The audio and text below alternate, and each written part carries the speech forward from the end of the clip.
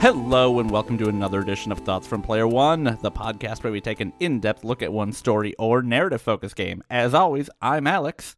And I'm Duncan. That's not true. That's a lie. It is a bold-faced, bona fide lie. Duncan is not here today. He called in sick. He said, I can't come into work today. I'm just not feeling well. He's got the sniffles. So once again, we pulled in from the depths of, I don't know, I was going to say Tartarus, but that has some implications maybe where you come from that I don't like. Not cool. Not cool, bro. Once again, we are joined by special guest Nick, who is here on our Bloodborne episode. I don't think I mentioned on our Bloodborne episode anywhere along the way that we're brothers, so that's maybe, I feel like hopefully it came across, but I did realize that after the fact it was never mentioned. I like that you put my name in quotes in the podcast that was title. Duncan edited that. I was like, I'm pretty sure that's my name. I haven't looked at my birth certificate in a little while, but I'm pretty sure. Look, to be fair, it was also preceded by featuring, and the last time we had featuring as an episode title, it was followed by George Washington. So I don't think you really kind of get quite the same levity that George Washington does. You know what? So, I accept being on par with George Washington. That's fair. That's fair. So today we are here. A little bit of a shorter episode is what we're planning. I have said that off air literally before almost every single episode we've recorded, and I've never been correct. But now that we're saying it on air, I'm hoping to put that energy into the world a little bit. So we are here to talk about both Dark Souls 1 and Dark Souls 3, obviously both developed by FromSoft. Dark Souls 1 originally released September 11th, 2011, and Dark Souls 3 originally released on March 24th, 2016. Both of these you can pick up on Xbox, PlayStation, and PC. Dark Souls 1 actually on the Switch. I did not know that. Which is wild. I can't imagine that's a good way to play it, but maybe? I don't want to be sitting in bed late at night trying to beat, the Copra Demon or Bell Gargoyles, but maybe that's just who I am. I think that's pretty fair. I don't want that experience either. That's a horrible thing to have to do before you go to bed. But yeah.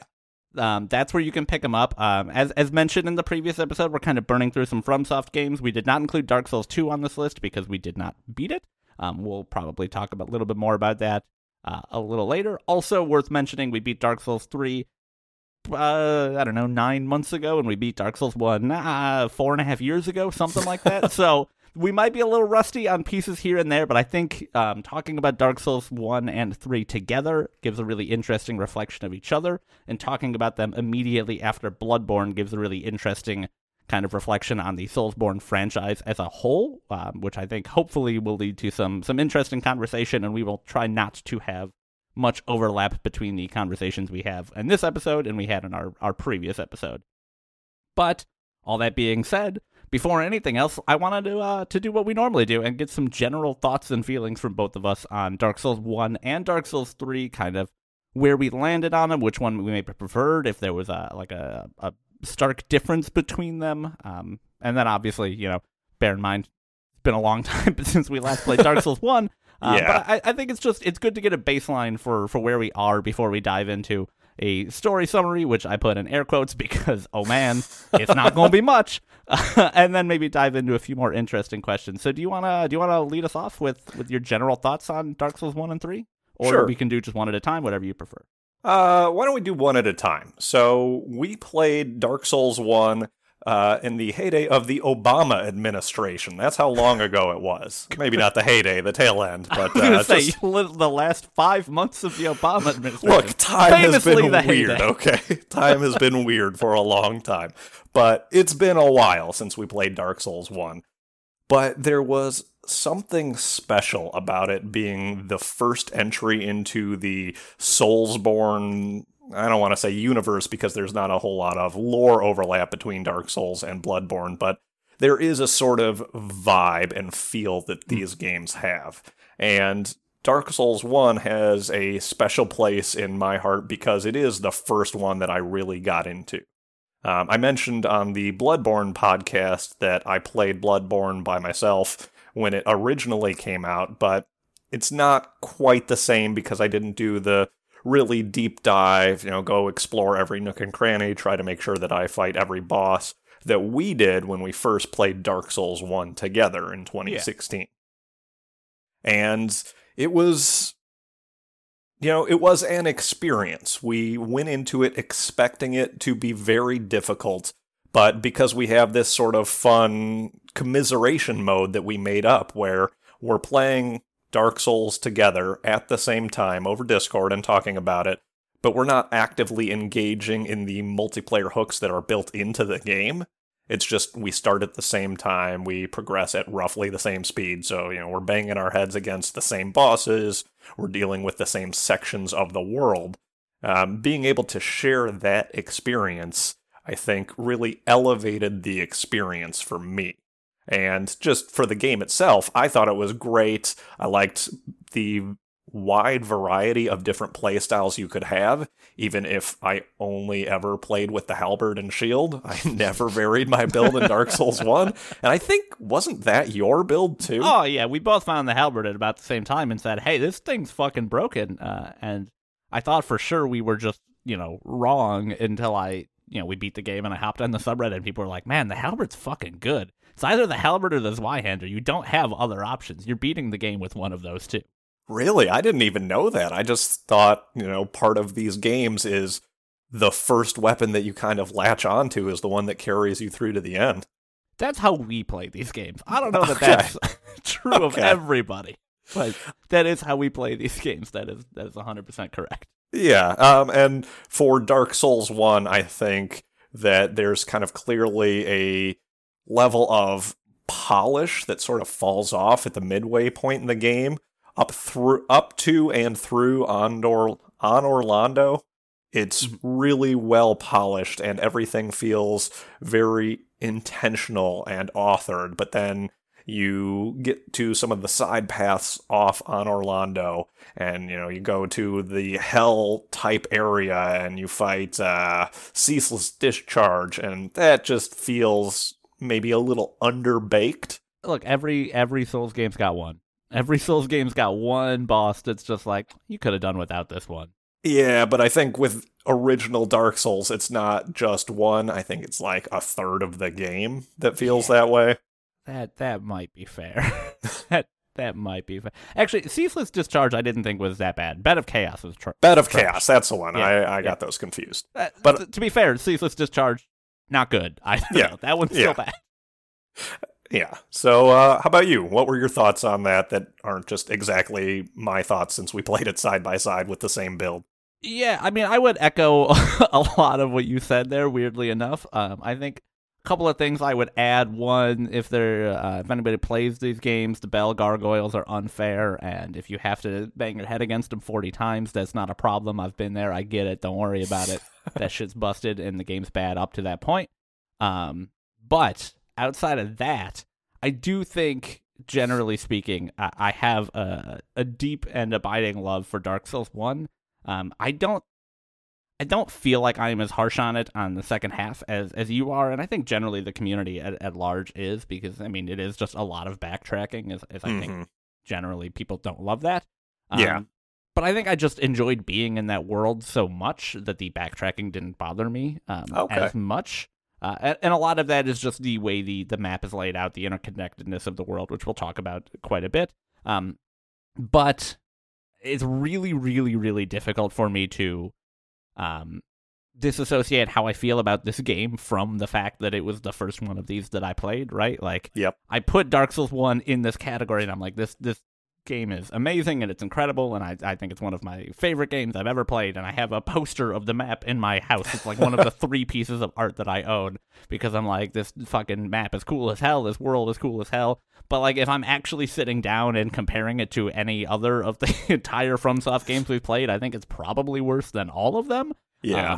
But it's just, there's something about it that just clicks so incredibly well, and I think the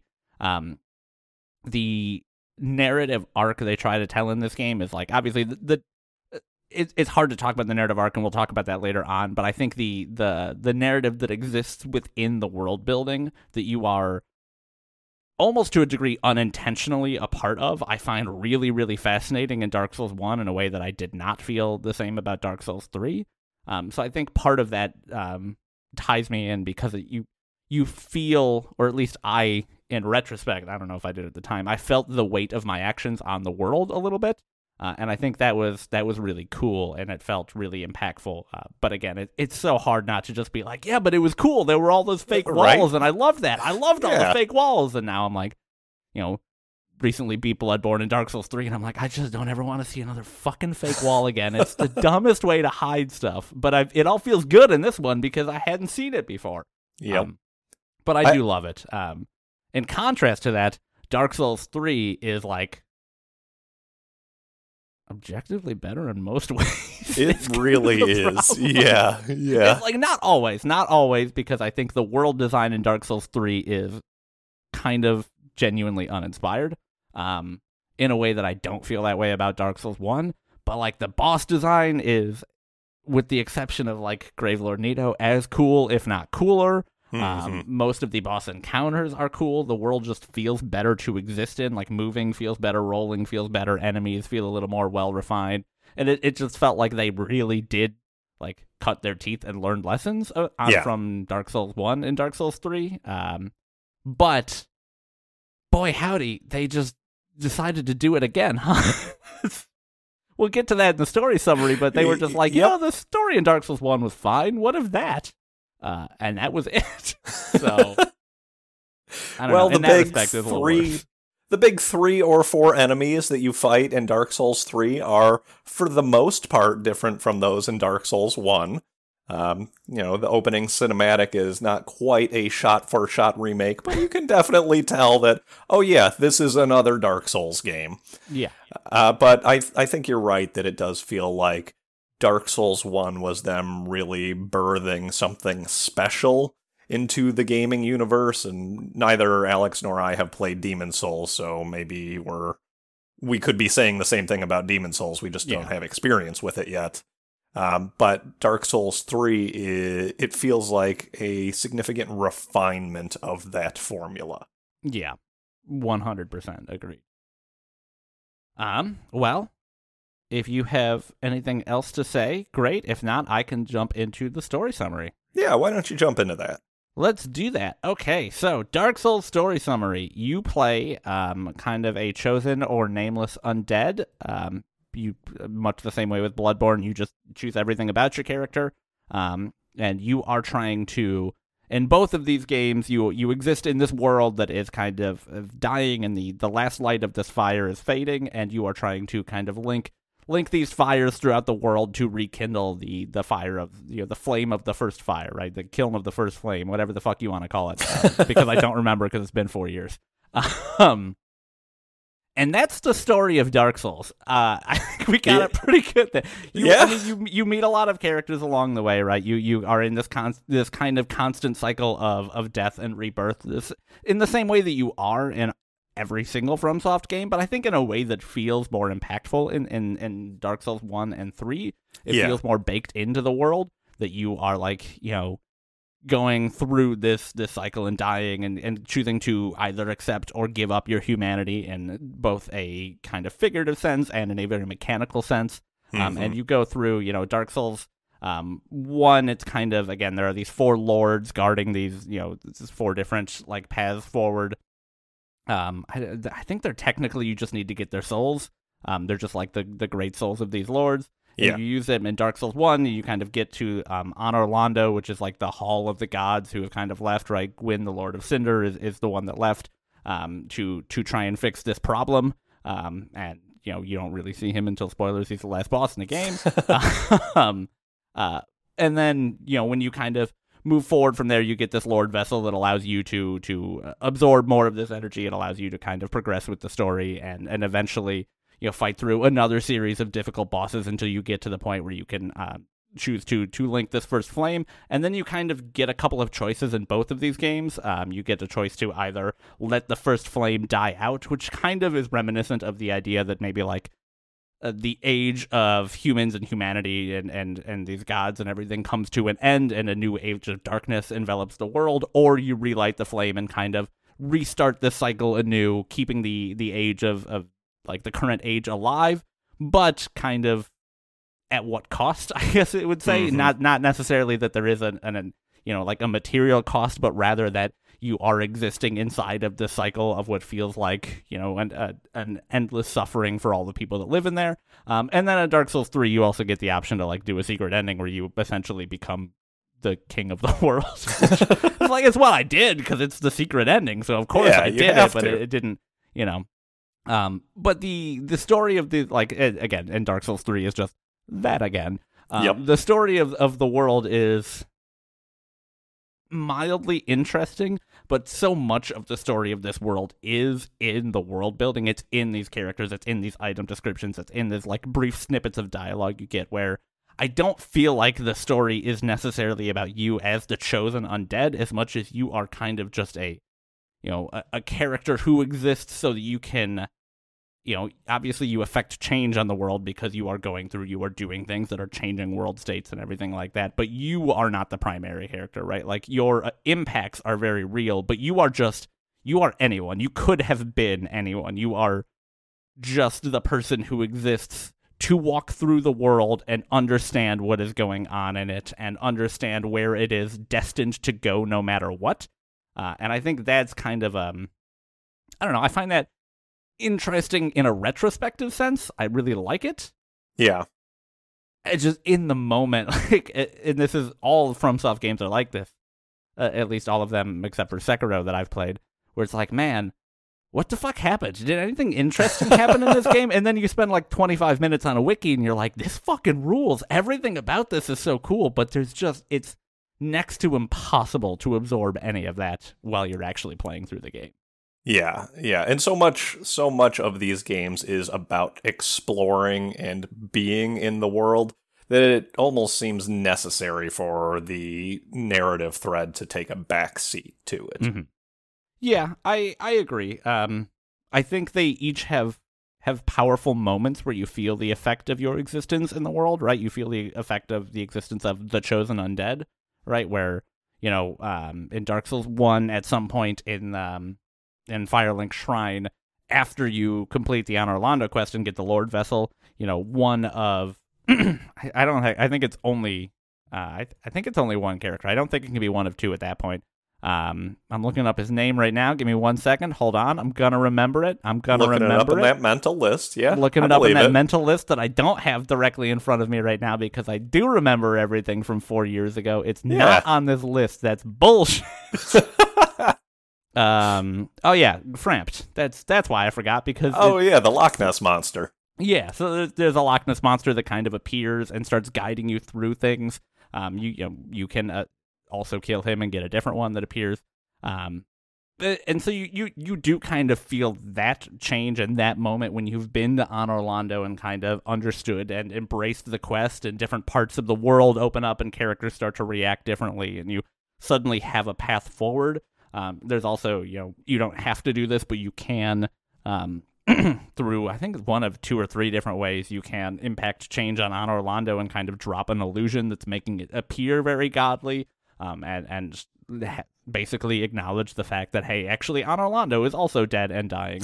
Like, that feels really impactful and cool. And there's, a couple of story moments in Dark Souls 3 where, like, the world state changes a little bit that all feels really cool. But for the most part, yeah, you are there to experience the world, and I don't know. I do really like it, but it feels a little bit lacking a lot of the time. Like, I wonder if we would feel differently not having played Sekiro, because Sekiro, I think, is FromSoft really coming into their own in the actual art of storytelling. But it's such a different game, and we can save a lot of this discussion for when we actually talk about Sekiro, Mm-hmm. But there is a defined protagonist who doesn't say a lot, but he is an actual character. Whereas in Dark Souls 1 and 3, you define everything about your character from, their size and gender to their past, and they really are just a vessel for the player to inhabit. Mm-hmm. I do wonder that, but I don't remember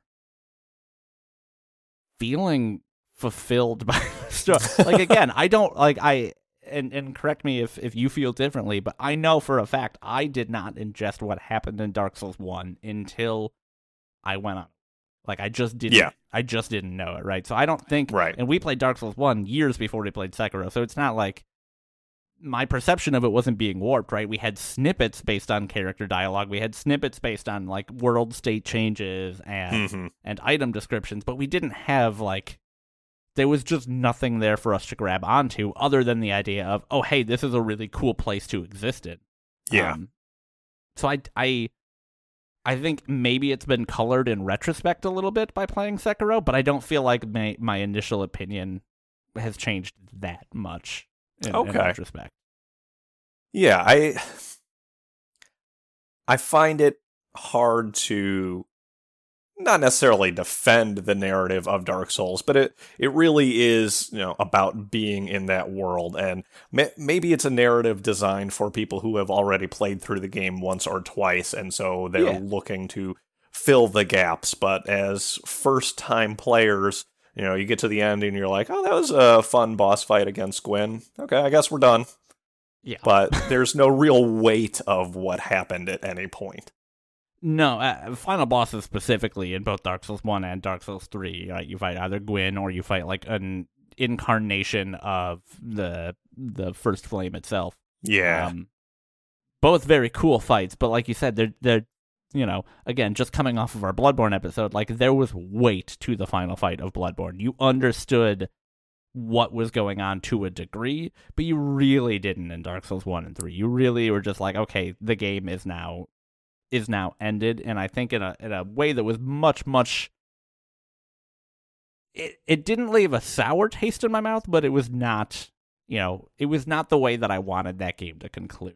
Especially because neither one of those fights were particularly difficult compared to other fights in the game, so... Well, and I think Dark Souls 3 has an even bigger problem, because I remember going into the fight against... I don't remember what the name of the final boss is. The Soul of Cinder? Yeah, the Soul of Cinder, and fighting it and thinking, oh, this is a pretty cool boss. I wonder what's next after this. And then the game ended. I was like, oh, I guess that was the final boss. Where with Dark Souls 1, you at least know... You understood, yeah. Right, you know that Gwyn is the end of your Hollow's tale, and you know that it's at least been building towards the confrontation with Gwyn. Yeah, I definitely 100% agree. I remember even specifically playing that, like, going to, finish that fight and letting you know, like, oh, hey, I just beat it, because, like, you had beaten the Soul of Cinder, and you were like, hey, don't touch the bonfire just yet. Yeah. And I was like, why, what's up? And you're like, that's the end of the game. Like, oh, that doesn't seem right. Caught us flat-footed. It did. So, all that being said, I think we're both on the same page that, like, Dark Souls 3 is better than Dark Souls 1 in a lot of ways. Yeah. In most ways, in almost every way.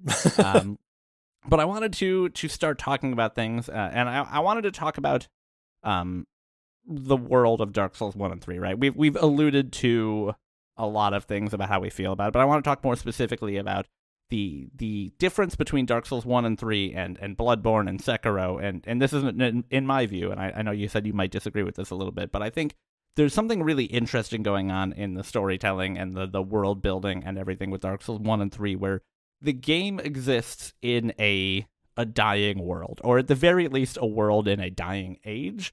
So the whole game is kind of a, again, this journey that you go on, this experience that your Hollow has, the experience of the Chosen Undead, is to some extent, it feels like a journey of futility, right? You are not looking to save a world on the brink of destruction.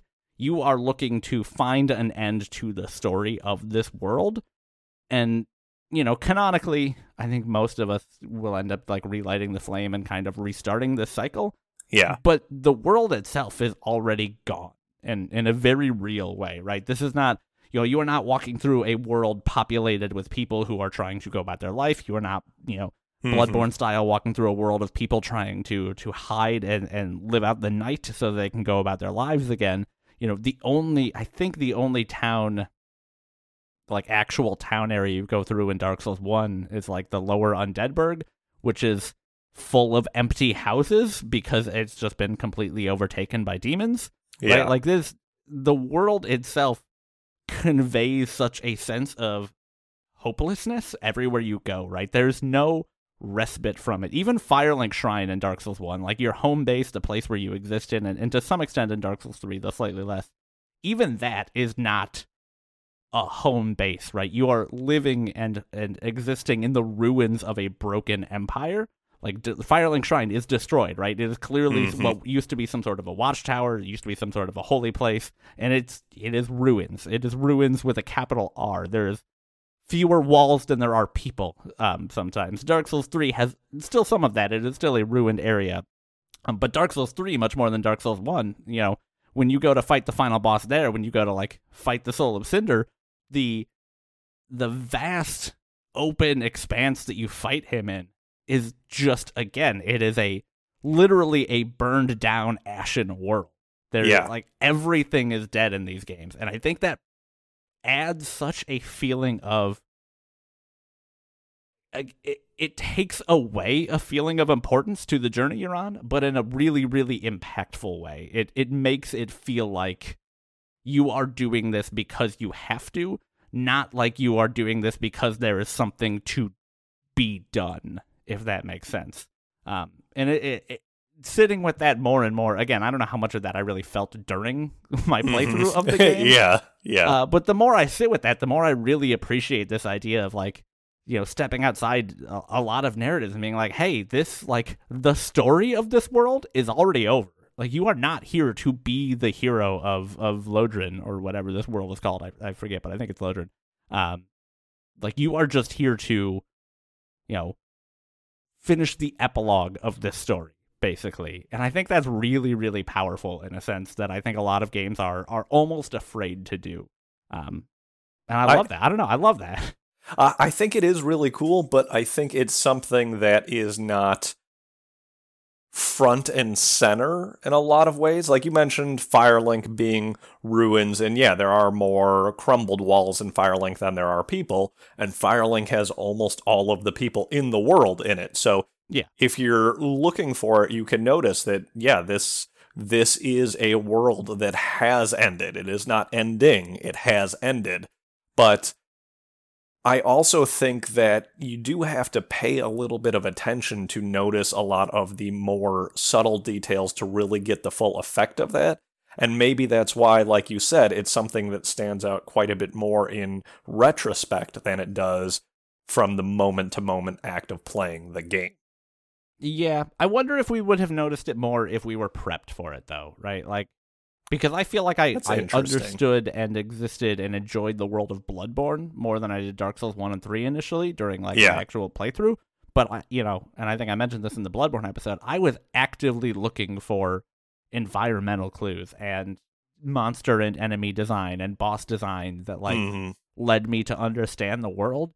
And it's not like anything in Dark Souls 1 is hard to understand that's what they're saying, right? Like, you know, you fight Great Wolf Sif, who is this, like, wolf of legend that worked alongside this hero of legend, and you fight it in a graveyard. Like, there was just hundreds of graves there, right? Like, everything about this game expresses the fact that, like, whatever happened in this world already happened. Yeah. And I think that it's something that I agree with you, but I don't think that that's necessarily a fault of the game. I think that's a fault of our expectations of the storytelling going into the game. Okay. I think Dark Souls 3 does it worse than Dark Souls 1, so to be fair, that's definitely part of it. But I don't know. I think that's more prominent than I gave it credit for at first. And you mentioned that in contrast from Bloodborne, that the world of Dark Souls is a dying or dead world. But for my money, I think Bloodborne is a world, you know, just one step removed from the end. You know, in the events of Bloodborne, you are trying to stave off the coming of some great ones, and then the events of the Blood Moon take place, and it is borderline the apocalypse. So I think that there is some Venn diagram overlap in terms of the state of decay of the world of Dark Souls and Bloodborne. It's not one-to-one, but I could see how the world of Bloodborne ends up like the world of Dark Souls before too long after the events of the game. I completely agree, but I think that's why I love it, right? I think that key is what's so different is, like, again, I feel like in Dark Souls, you're playing the epilogue, and I feel like in Bloodborne, you're playing the climax. Like, okay, yeah, I buy that. But that's so interesting how these games are inherently in conversation with each other in that way. And in contrast to Sekiro, where you're playing like, the build up to everything, right? And that Sekiro is also just like a world where you meet people and people are living and things make sense. And that we'll talk about that later. But I don't know. I think the world building just does so much heavy lifting to keep that game feeling fresh in my mind in a way that most games just don't get that opportunity whatsoever. And I think the DLC for both Dark Souls 1 and 3 really emphasizes that dead world state. I think they both did a really good job of that, particularly the what's the name of the second DLC in Dark Souls 3? The Ringed City? The Ringed City, I think, does a fantastic job of showing you the dead state of the world. Yeah, it really, really does. In contrast to Ashes of Ariandel, which is the first DLC in Dark Souls 3, which does a great job of showing you what happens if you just shove Dark Souls mechanics into a poorly designed DLC. Yeah. But I do like that. You kind of get you get different sort of things from the DLCs from Dark Souls 1 and 3, right? Because Dark Souls 1, God, I don't remember the name of the DLC that takes you to Ulasil. Doesn't matter.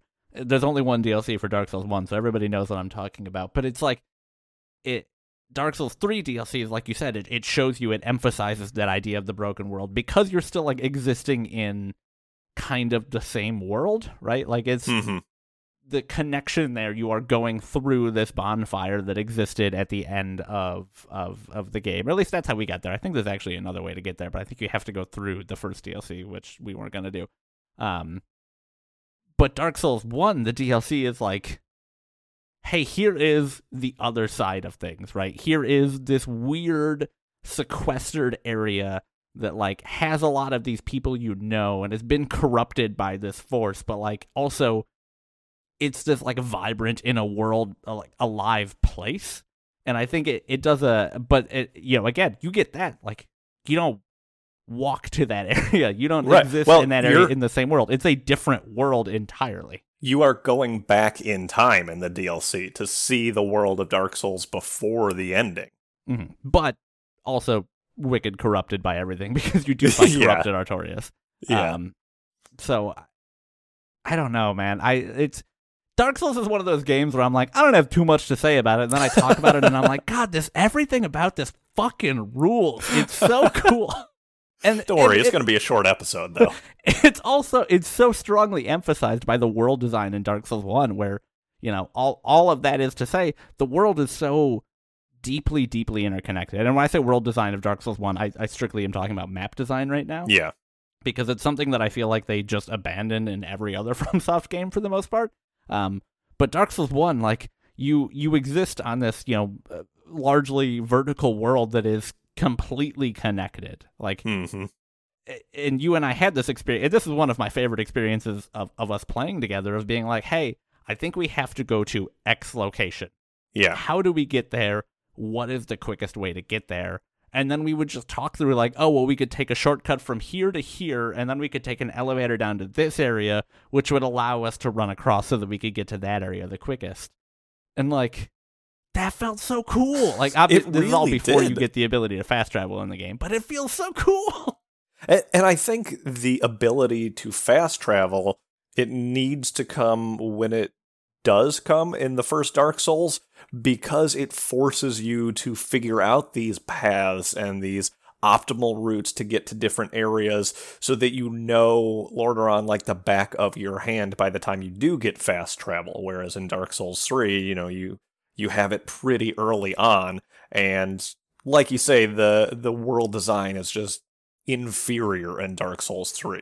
In Dark Souls 1, all roads lead back to Firelink eventually. Yeah, and I mean, you mentioned you get fast travel earlier, right? And in Dark Souls 1, it helps you feel the size of the world when you're not using these shortcuts anymore. In Dark Souls 3, literally you get to the Firelink bonfire and it's okay, to start the game, now you're going to have to fast travel to somewhere where you don't understand the connection to bonfire or to Firelink anymore. And it's so immediately draws you out of the world. Like, yeah. I still think, again, the world design is like cool and they do some cool things, but like it's wild how much I feel like I don't understand how the world connects in Dark Souls 3. I don't understand how this piece is connected to this piece. I don't understand like where I am in proportion to everything else. Mm-hmm. And it's wild how much in Dark Souls 1, there is not a location you can mention that I cannot think vertically where it exists in relation to other places, or obviously horizontally, but mostly I know the vertical pretty well. And like that is just, there are few, if any, games that make me feel like I'm inhabiting a place that it was designed, like I'm inhabiting a world as opposed to a set of levels.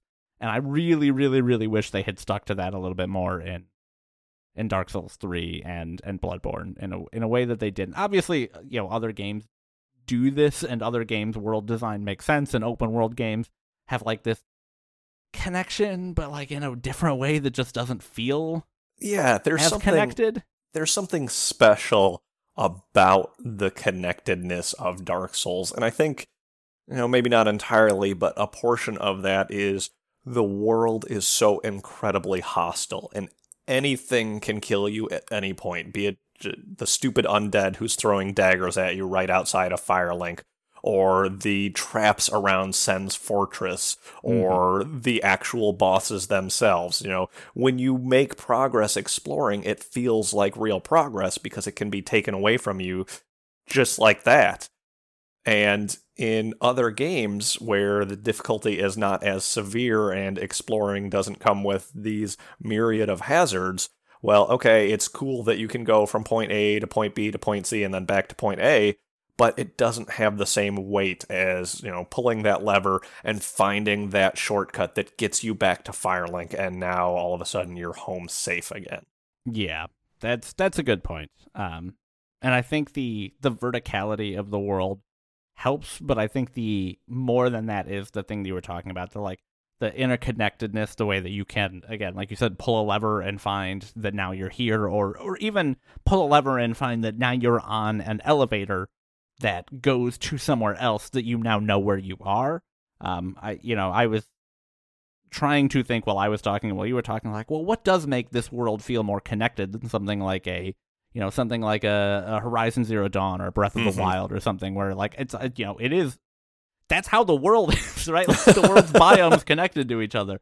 And I think part of it is just, it's the way that it feels like Dark Souls 1, the map is authored such that it couldn't exist any other way, right? Like, if I think about the different biomes and I think about the different pieces in other open world games, and this isn't an open world game, but you know what I mean.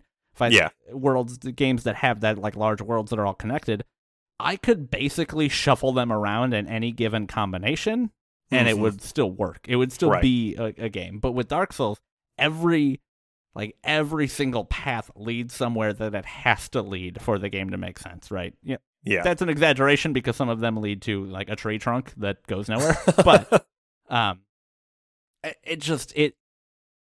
I don't know. I feel like we spent a lot of time talking, like more time than we should have talking about this, but I also feel like the world design of Dark Souls 1 is the thing that makes it hold up in the eyes of every other game in the FromSoft franchise, right? Because like we said, every other game plays better than Dark Souls 1 at this point, except for maybe Dark Souls 2 and Demon Souls. We didn't play enough Dark Souls 2 to know. We never played Demon Souls. But like, everything else plays better than it, but nothing else comes close to the world design for me. And when I think back on Dark Souls 1, there are a few bosses that I remember. There's a couple particular locations. But the thing that really stands out to me is the feeling of interconnectedness of the world. The feeling of thinking, okay, well, I just got to Anor Londo, but I understand how it is connected to Firelink and Sen's Fortress, and I know now when I'm hunting down these great lords, I know where I need to go, and I can see it on the horizon. Just how everything ties together is such a thing of beauty in Dark Souls 1. That none of the other games reach that pinnacle. They don't, which is a shame. It is my genuine and true greatest disappointment every FromSoft game we play that it's not structured the same way. but I don't know that this trick continues to work. Trick is trivializing it because I don't think it's a trick. I think it's a masterclass in design, but I don't know that continues to feel as special if they keep doing it in different games. So, yeah. We should move on from just talking about the map of Dark Souls 1 to talking about anything else. So generally, I'm curious how you like this aesthetic in general, though, right? Not the dying world necessarily, not the interconnected world, not the whatever, just this like dark gothic, like magic touched sort of world. Like, does that aesthetic work for you generally speaking? Does it only work for you in this atmosphere? Like, compared to other FromSoft titles that we've played? How do you feel about that? Like, is there anything that works for you or doesn't there? So for me, the general dark gothic aesthetic works pretty well, but it is not anything special or anything to write home about, right? You could name half a dozen different examples in games or in fiction that have a similar setting. But I think it works in the Dark Souls series because it gives you a nice base or jumping off point for having cool bosses, for having the Iron Giant, for having a couple different dragons, for having the Bell Gargoyles, and when you go into the underworld, it's a setting that gives you the freedom to see all of these different things. So it works in that respect, but I think that's kind of where it stops working for me. In contrast, the world of Bloodborne, I just constantly wanted to inhabit that world, and I wanted to explore more, and I wanted to just be there because I found it so much more interesting than the dark gothic of Dark Souls, which, it's fun to be in, but I don't want to turn over every little rock and pebble and smack every wall to see if anything is behind it, the way that I did in Bloodborne. Yeah. I think that's a pretty good summation of it. I reserve my right to change my opinion when Elden Ring eventually comes out, but if it comes out. Yeah, don't. I need something. I think generally, like it's just that the style's been done a lot. Yeah.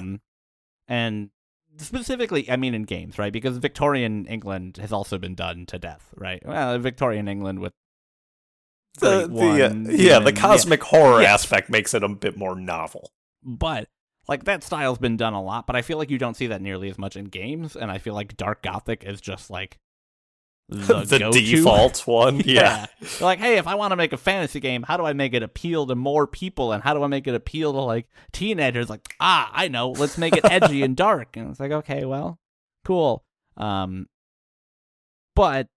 I do like you said, I think it is a really good jumping off point for the type of thing that they want to highlight. So I think it's not. I think it was a smart choice. I think I will be really sad if they continue to make games with that same aesthetic, though, because it is just so played out that it's really hard to surprise me there. Yeah.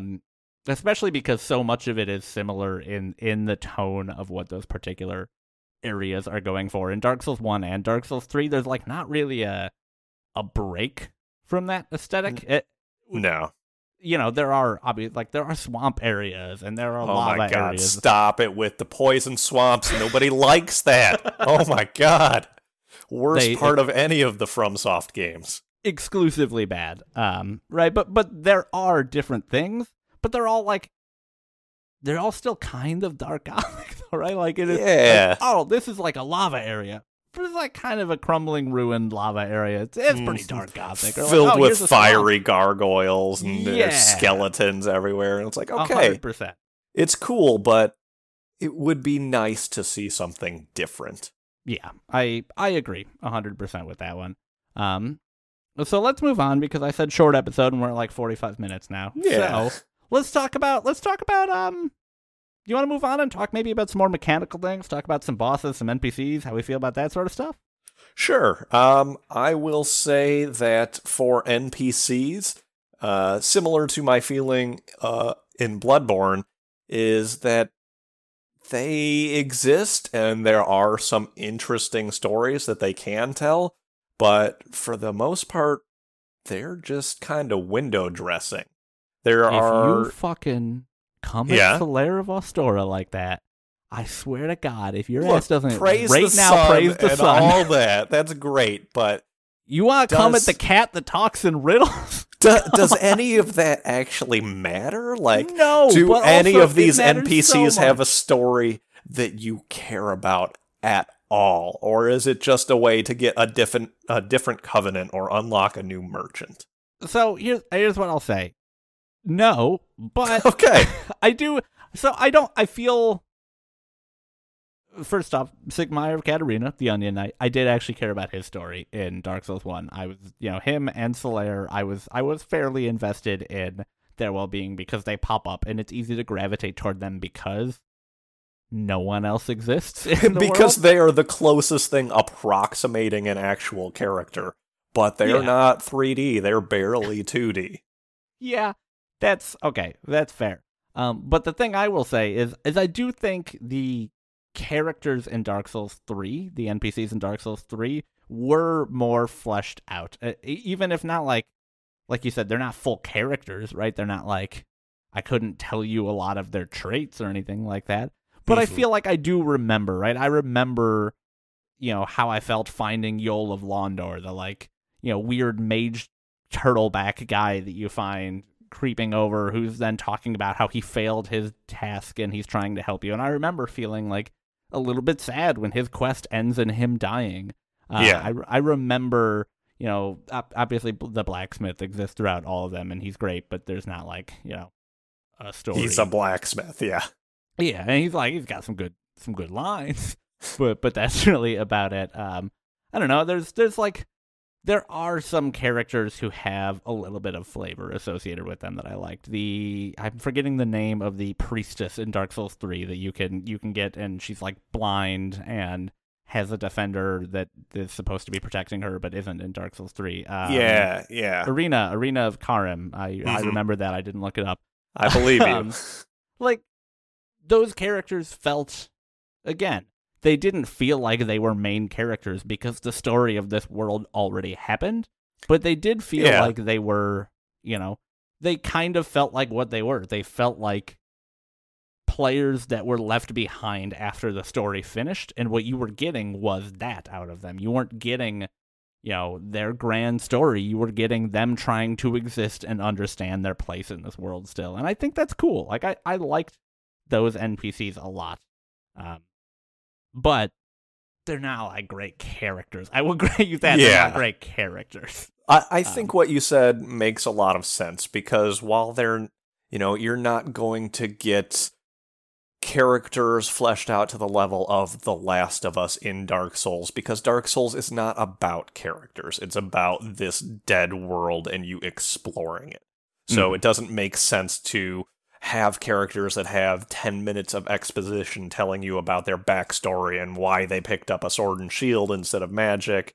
Yeah, that does make a lot of sense. But contrasting it with Bloodborne, I think there are some characters in Bloodborne, Father Gascoigne, who, even though he is he's not a huge part of the story, the way his quest ties together, it feels like he has more emotional weight than pretty much anybody in either of the Dark Souls for me. I mean, he doesn't even get dialogue. Come on. Yeah, okay. To be fair, I liked this quest line in Bloodborne. I did quite a bit. But the only reason his quest feels like it has emotional weight is because everybody dies. Like, if his daughters didn't die, you would feel nothing for that character, other than he's a hard boss. You're right, but I'm not going to say it out loud.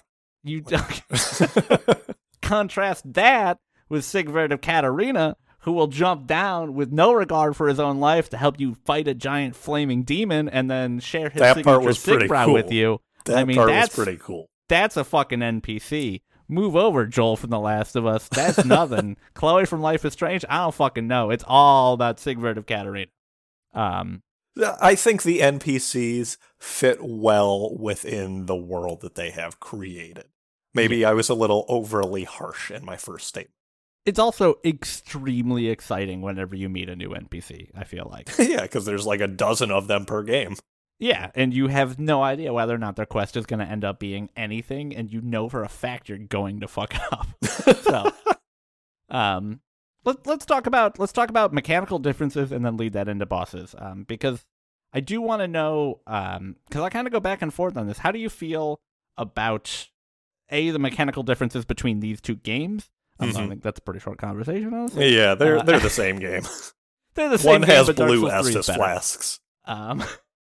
And also just like generally how you feel about this style of gameplay, because we can contrast it with Bloodborne, where Bloodborne is very much like a quick move in, parry everything, try to attack as quickly as possible, be super aggressive, get your health back, right? Whereas like that is kind of just one of the builds in Dark Souls, but it is not every build in Dark Souls, right? You can be just an immovable tank, and I think that like the ability to kind of choose one of those two makes some of the boss fights really interesting, because you can tell that some of them were definitely designed in a way that makes them a whole lot easier if you choose to go one direction versus the other. Yep. And I think that's really interesting. And did you find yourself preferring one of these modes versus the other? Do you find yourself like interested in trying them out, like different playthroughs, different equipment, anything like that? So I think that's a way that I still want to interact with these games, is trying out different builds in subsequent playthroughs, because the way I played Dark Souls is I got a halberd and I got a big shield.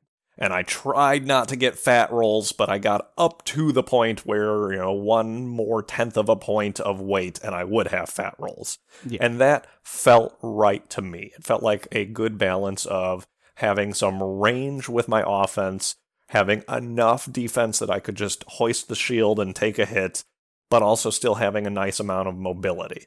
And for Dark Souls 3, swap out the halberd with a nice big sword, and I played pretty much the exact same game. I never interacted with magic. I didn't do sneaky two swords or anything really ranged. And, maybe that's more a failing on my part as a player, because I'm sure those other systems and other ways to play are a lot of fun. I found something that I liked, and I stuck with it. Yeah. And I think the game does not make it easy to halfway through decide, you know what, I want a completely different build. I want to go from a total tank that has maxed out weight to a magic user who's only wearing a robe. I don't think it really gives you a good way to do that unless you're on, your 10th or 20th playthrough and you know exactly how everything is going to go.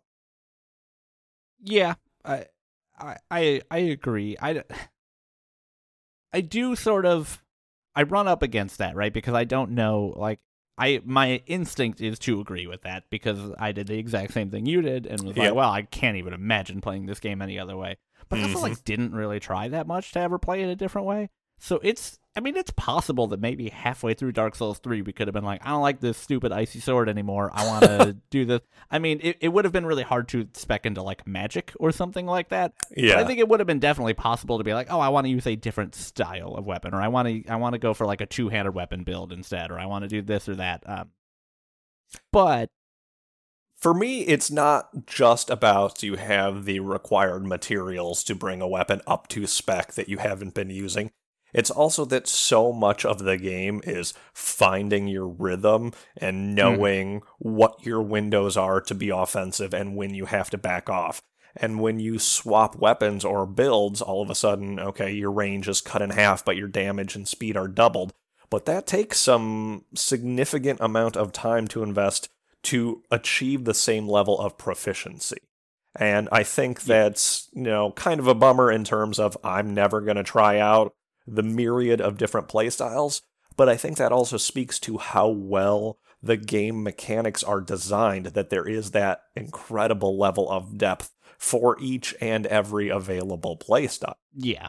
There we go. I muted my computer audio, so I was no longer getting the feedback from me talking, which was weird. The Dark Souls of podcasting. God. I agree. I think that I want to disagree. I do. I want to disagree because I want to be like, hey, but here's here's why we were wrong, and it was the way that we played the game that was wrong. But then I also remember us being like, switching to a different weapon of the same style inside of the same like requirements, and like using, oh well, I'm still getting used to this weapon as an excuse for dying for like 8 hours after switching. I've only spent 30 hours with this weapon. I need more time. Yeah, basically. So I do agree that there's a lot of that there, and I think there is a lot of really interesting depth there that you alluded to. I am very curious about magic builds in these games because I've never even begun to mess with the magic build, so I don't know, like that. I can't imagine it's as interesting, but maybe it is. I don't really even know how they work at all because I have interacted with that facet of the game so infrequently. Yeah, I don't know. It would be super interesting, and I do think the game allows you and encourages you to do stuff like that. And I think the community has been really good about picking up different ways to engage with and experience the game. Right? Like I wouldn't do this because I'm not a masochist, but there's there's a Dark Souls randomizer that exists that randomizes every enemy and boss in the game. Oh man, that's wild. That seems really cool to just be like, that is an end game enemy right outside of Firelink Shrine that I just have to run past. And like, hey, this first boss that I fought was fucking Seath the Scaleless, and that's impossible. What the fuck? Yeah. But it also randomizes every weapon, so you can't be like, oh, I'm going to go pick up the halberd or the Zweihander because I know where it is. You just be like, oh, hey, this is the weapon I got. I might not find another good weapon that I like for the rest of the game. So you just sort of have to roll with it. And I think that's like, it's a really interesting, cool way that the community has kind of come together to reinvigorate life into these games. Yeah. God, it'd be hard to go back to Dark Souls 1 after Dark Souls 3, though. It just feels so much better. It really would be. And that's not to say that Dark Souls 1 feels badly by any stretch. It's just that Dark Souls 3 is such a refinement on almost every aspect of the mechanics. I agree, unless we're wrong. I haven't played Dark Souls 1 in a long time. It might actually feel like trash now. Yeah, that's fair. That's fair. Do you want to talk about bosses a little bit? Yeah, let's talk about bosses, because I think we're getting pretty close to the close here, because we're at about an hour already. Yeah. But I want to talk about, I mean, first off, I want to get, like, top 2 and bottom 2 bosses from both games, I think. Okay. Just because there's so many, and DLC is included, which is DLC unfair, included. Okay, because that's like most of the good bosses in every Dark Souls game are in the DLC. So most of the best bosses. So let's for start me, with Dark Souls 1 because I think that's an easier one. Yeah, for me, top 2, it's got to be Artorias and Ornstein and Smough. Artorias from the DLC, and Ornstein and Smough is maybe, like, if somebody asks me what is the most Dark Souls boss, I'm going to say Ornstein and Smough, because each one, there are 2 enemies. One's a giant with a hammer, and the other is this Dragoon Knight with, I think he's got a lance. But you fight them at the same time.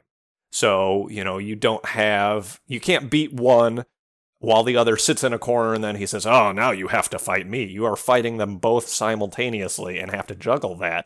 And each one individually is pretty tough. So the pairing of them together just feels like, oh, God, I'm really going to have to get good to actually be able to beat this. And it's just the quintessential Dark Souls feeling when you beat them.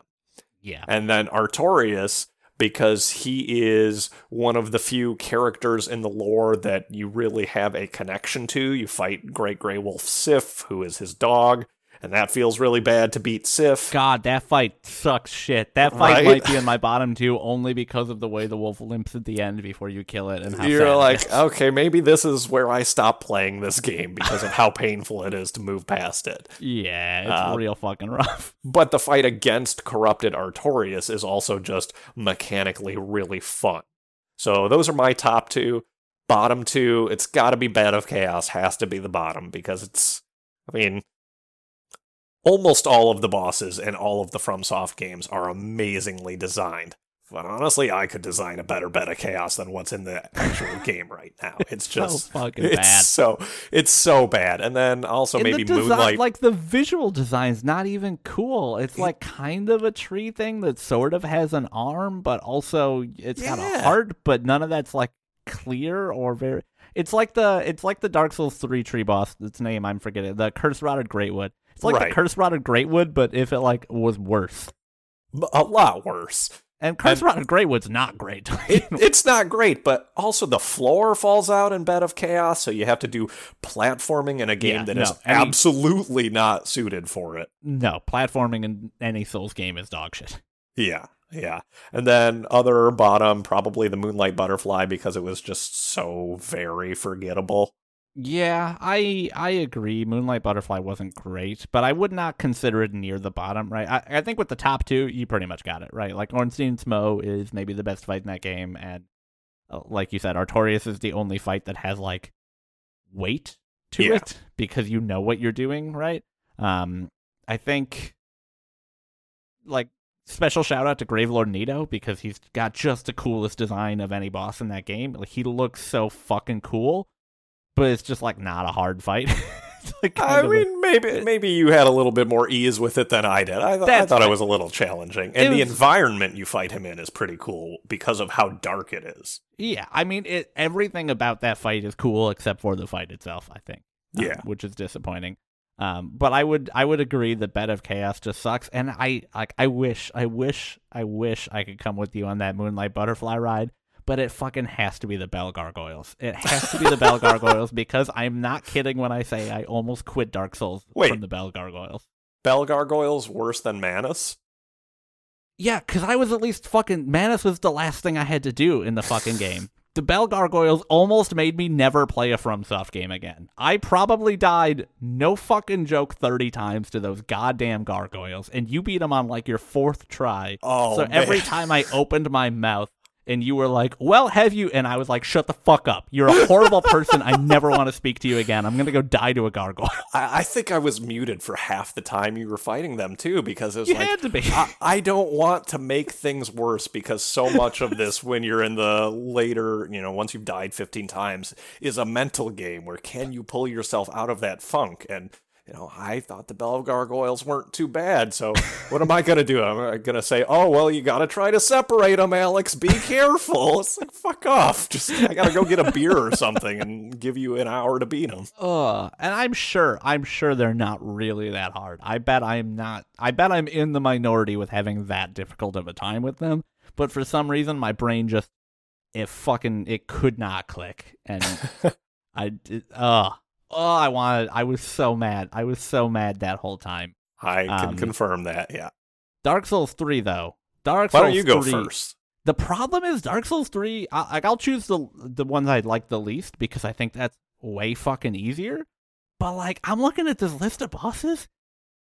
It's almost exclusively really good bosses. Yeah. Like, Yorm the Giant sucked. Yorm the Giant was a really, really, really cool fight that had a mechanic that just kind of took all the weight out of it. Because that's the one that's like, hey, you can't really win this fight without doing this weird thing with the sword that you charge up. And it's like, okay, but I wanted to fight him from real? Right. It was just kind of like the thing? Enforced cheese almost. Yeah, it sucked. So that's definitely my bottom. Everyone else was pretty fucking good. Yeah, like even if some of them were very hard, they were still fun fights. Yeah, I mean, I guess Crystal Sage, because I didn't really understand anything about it. Like, I mean, I understood that it was a fight, but it wasn't, like, interesting. Maybe if we're counting DLC, then Half-Light Spirit of the Church, because that was the one where it would like, bring in other players, and that shit sucked. It was like, hey, but the real enemy is a different player. And I was like, I don't want it to be, though. That's not fun. And I think the idea of that is really cool, but either the execution was not particularly well done, or it's just not something that you can execute well on. Because if you're bringing in other players to act as the boss, well then, okay, maybe I get somebody who's super easy and I think it's, the most blow-off boss in the entire series, or maybe I get a string of a dozen players who have spent hundreds of hours in this game, Yeah. and I'm just getting frustrated and it doesn't feel like I can improve.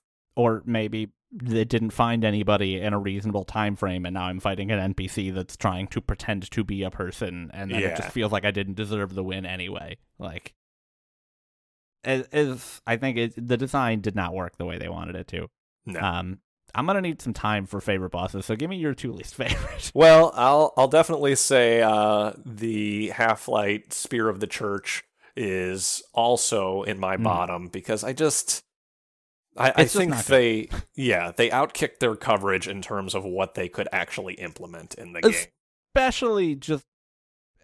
It's especially bad in contrast to every other boss fight in the Ring City DLC.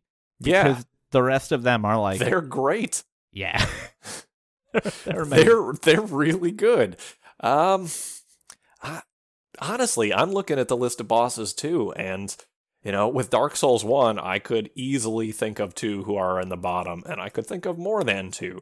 But looking at the list of bosses for Dark Souls 3, I want to say Sister Friede, just because I had a Bell Gargoyles issue with her where she's got 3 different forms. First you fight her, then you fight her, and I think it's her father? Yeah. The king Sister at the Friede same time? And Father Ariando? Yeah. Something like that, yeah. And then the third form, she absorbs his power, and you fight her again. And it took me, 24 tries to beat her first form. And then, there's a second form where you fight 2 characters. Oh, great. Well, that's still cool. I like the design of that, and the bosses themselves are interesting. And then after banging my head against a wall for an hour or 2 hours, finally beat Form 2 and thought, yes, there we go. I can do it. And then there's a third form. It's like, God damn it. I just want to move on. But once I beat them, retrospectively, that was a really cool boss fight. And having 3 forms, it made it tough as hell, but that's why I come to these games. So, yeah, in hindsight, I like the Sister Friede fight. I was going to say, if you were to put that in your bottom, honestly, if you put that in your bottom 10, I would be appalled. That's in my top 3, probably. Yeah, so I don't think I have another boss that I think belongs on the same tier as Half-Light or the bad ones from Dark Souls 1. Yeah, there's no Bed of Chaos in Dark Souls 3. No, again, Crystal Sage, not great. Curse Rotted Greatwood, not amazing, but I think the design's really cool. Deacons of the Deep, it's fine. It's kind of cool. It's fine. Yorm sucks a little bit, but none of those are like offensively bad or anything like that. Right. In terms of top ones, though, that's much harder because it's like 7 of... okay, special shout out to Champion Gundyr, because I don't know how to not roll backwards, so I had another situation where I was like, this boss is horrible, and I want him to get hit by a truck in real life. Yep. But was also a really, really fucking cool fight, so I understood that as it was going, even if I was extremely mad. Yeah. I think, gun to my head, though, I would probably say Slave Knight Gale, who is the final boss of the Ring City DLC, is maybe my favorite fight in that game. And then, it's pretty close between Sister Friede and Pontiff Sulyvahn, I think. Because Pontiff Sulyvahn was such a cool fight. He's again, I don't understand. I didn't understand lore-wise where he fit into everything. But it didn't matter because he had, a sword that was on fire and a sword that was blue, and that was cool. And, I really think I think I tend towards, in games like this, really enjoying fights that feel more level, I guess. I like the giant beast fights, but I also really like the fights that are just that's just another dude with swords, and we're just gonna duke it out, and it's a big dude with 2 swords and magic, but it's just another dude with swords. I can do this, and that felt really cool. So that's pretty high up there. I also really like the Abyss Watchers for some reason, but not as much as those other 2. So I think those would be my 2. So I think I have to agree with Slave Knight Gale, because he was such a great culmination to Dark Souls 3 because we'd beaten everything else the game had to offer, and he struck the perfect balance of difficulty, but it's a fun environment to fight him in. There's not a lot of bullshit to get hung up on, and it's a big area, and it is the actual, everything is destroyed. You are in the apocalypse, so it's very fitting for the world itself, but also he's just fun to fight. He's a good balance of challenging but fair in a way that I think is, they nailed it.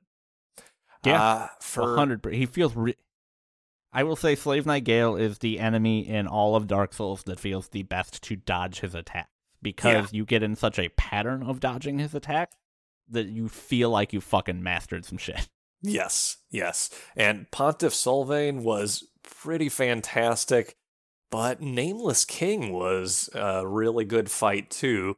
But I don't think it can make the top 2 just because the first form is so big. You're this king, or you're fighting a king riding on a dragon, but the mechanics of locking on to the dragon, not quite up to snuff. Unfortunately, the camera angles do ruin Nameless King for me.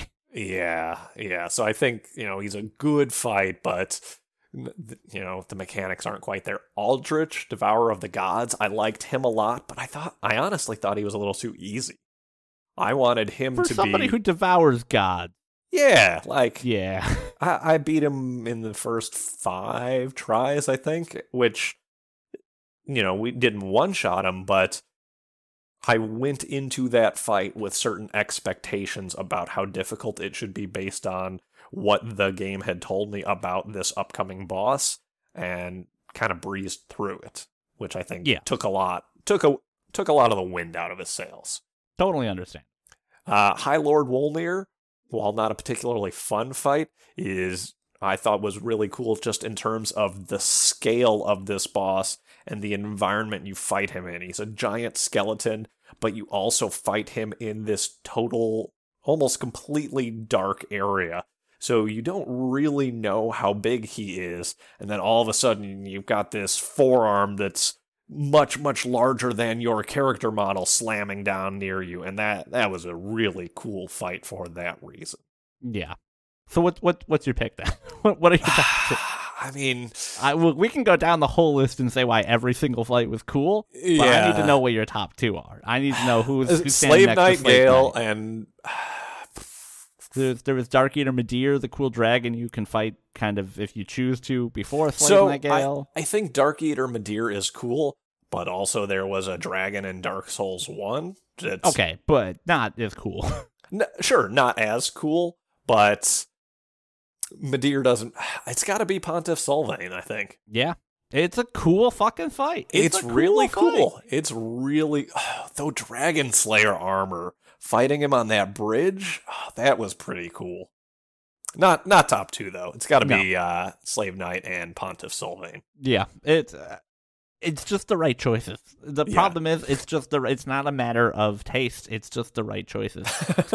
I could accept Sister Friede being in the top 2. I think that fight was so fucking cool.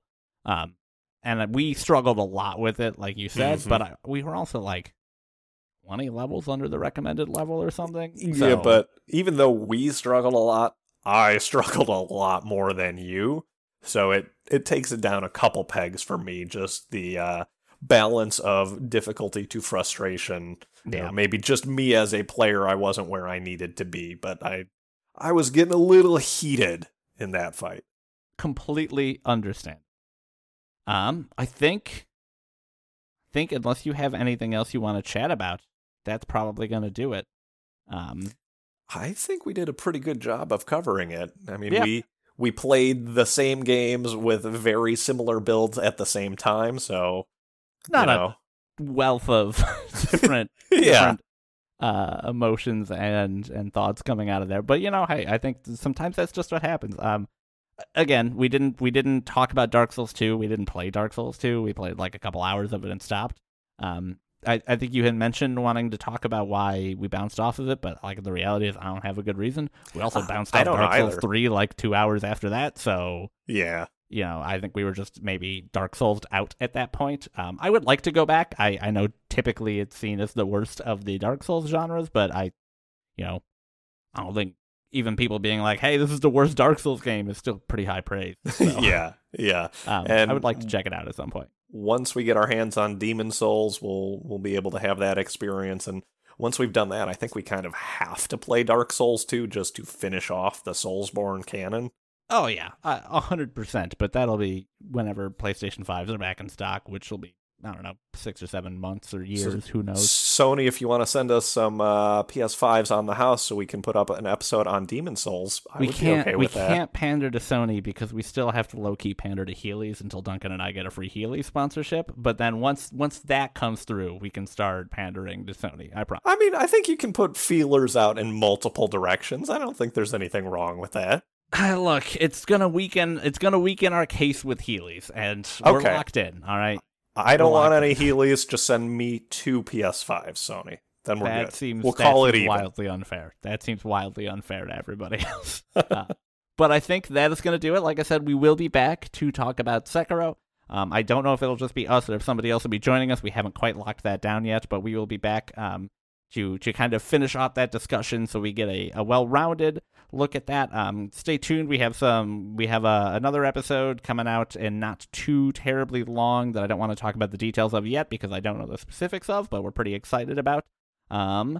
I don't ever do the closing, so it's weird. If you want, you can reach out to us via email if you have any suggestions about games to play, if you have anything you wanted to mention, any feedback, anything like that. That is thoughtsfromplayer1@gmail.com. That's one spelled out O-N-E. You can follow us on Twitter at thoughtsfrompl1, and that will be the numeral 1. You can check out our Twitch account. That is Thoughts from Player One on Twitch. We've been streaming through both not Dark Souls. We've been streaming through both Danganronpa, the first one, Trigger Happy Havoc, as well as the other game that is not Dark Souls. Darkest Dungeon. Thank you. We have been playing through that as well. Usually we stream on either Tuesday or Friday, but you come check it out. It's been a lot of fun. You can check out the VODs for our Danganronpa streams on YouTube. That's youtube.com/thoughtsfromplayer1. I think that pretty much does it. If you want to go ahead and review us on whatever app you are using that lets you leave reviews, we would appreciate that. Other than that, did you have anything else you wanted to mention? I think that everybody should go and watch your streams because I have had a lot of fun with them, and I am not even being paid to say that. I appreciate that. None of us are being paid for any of this. We are all actively losing money. But with no further ado, I've never done this before, so I'm going to try to capture the energy here, but we are going to throw to another fact from the unstumpable Michael. I don't know how I feel about that one. That's Duncan's thing. I don't feel good about it. Anyway, here's a fact. Everybody enjoy. Since Duncan isn't here, it's once again up to me to #save the podcast. If you skip the whole episode just to get to this part, can't say I blame you. So without further ado, Michael here with your plant fact of the day. If you ever wanted to start your own garden, you probably know that most plants start off as seeds, the product of pollination. But did you know that some plants don't produce seeds to reproduce? Some plants, such as ferns, reproduce in a similar manner to mushrooms. They make spores. Spores are different from seeds in the sense that they are haploid, meaning they only carry one copy of DNA rather than 2, and don't come from the joining of male and female genetic information. You can find sacs of these spores in rows on the underside of fern leaves in structures called a sorus. Then they form a whole new organism and produce male and female gametes in a life cycle known as an alternation of generations. That's your plant fact for the day. Thanks for listening. Tune in to the next episode of Thoughts from Player One for more video game discussions and plant facts.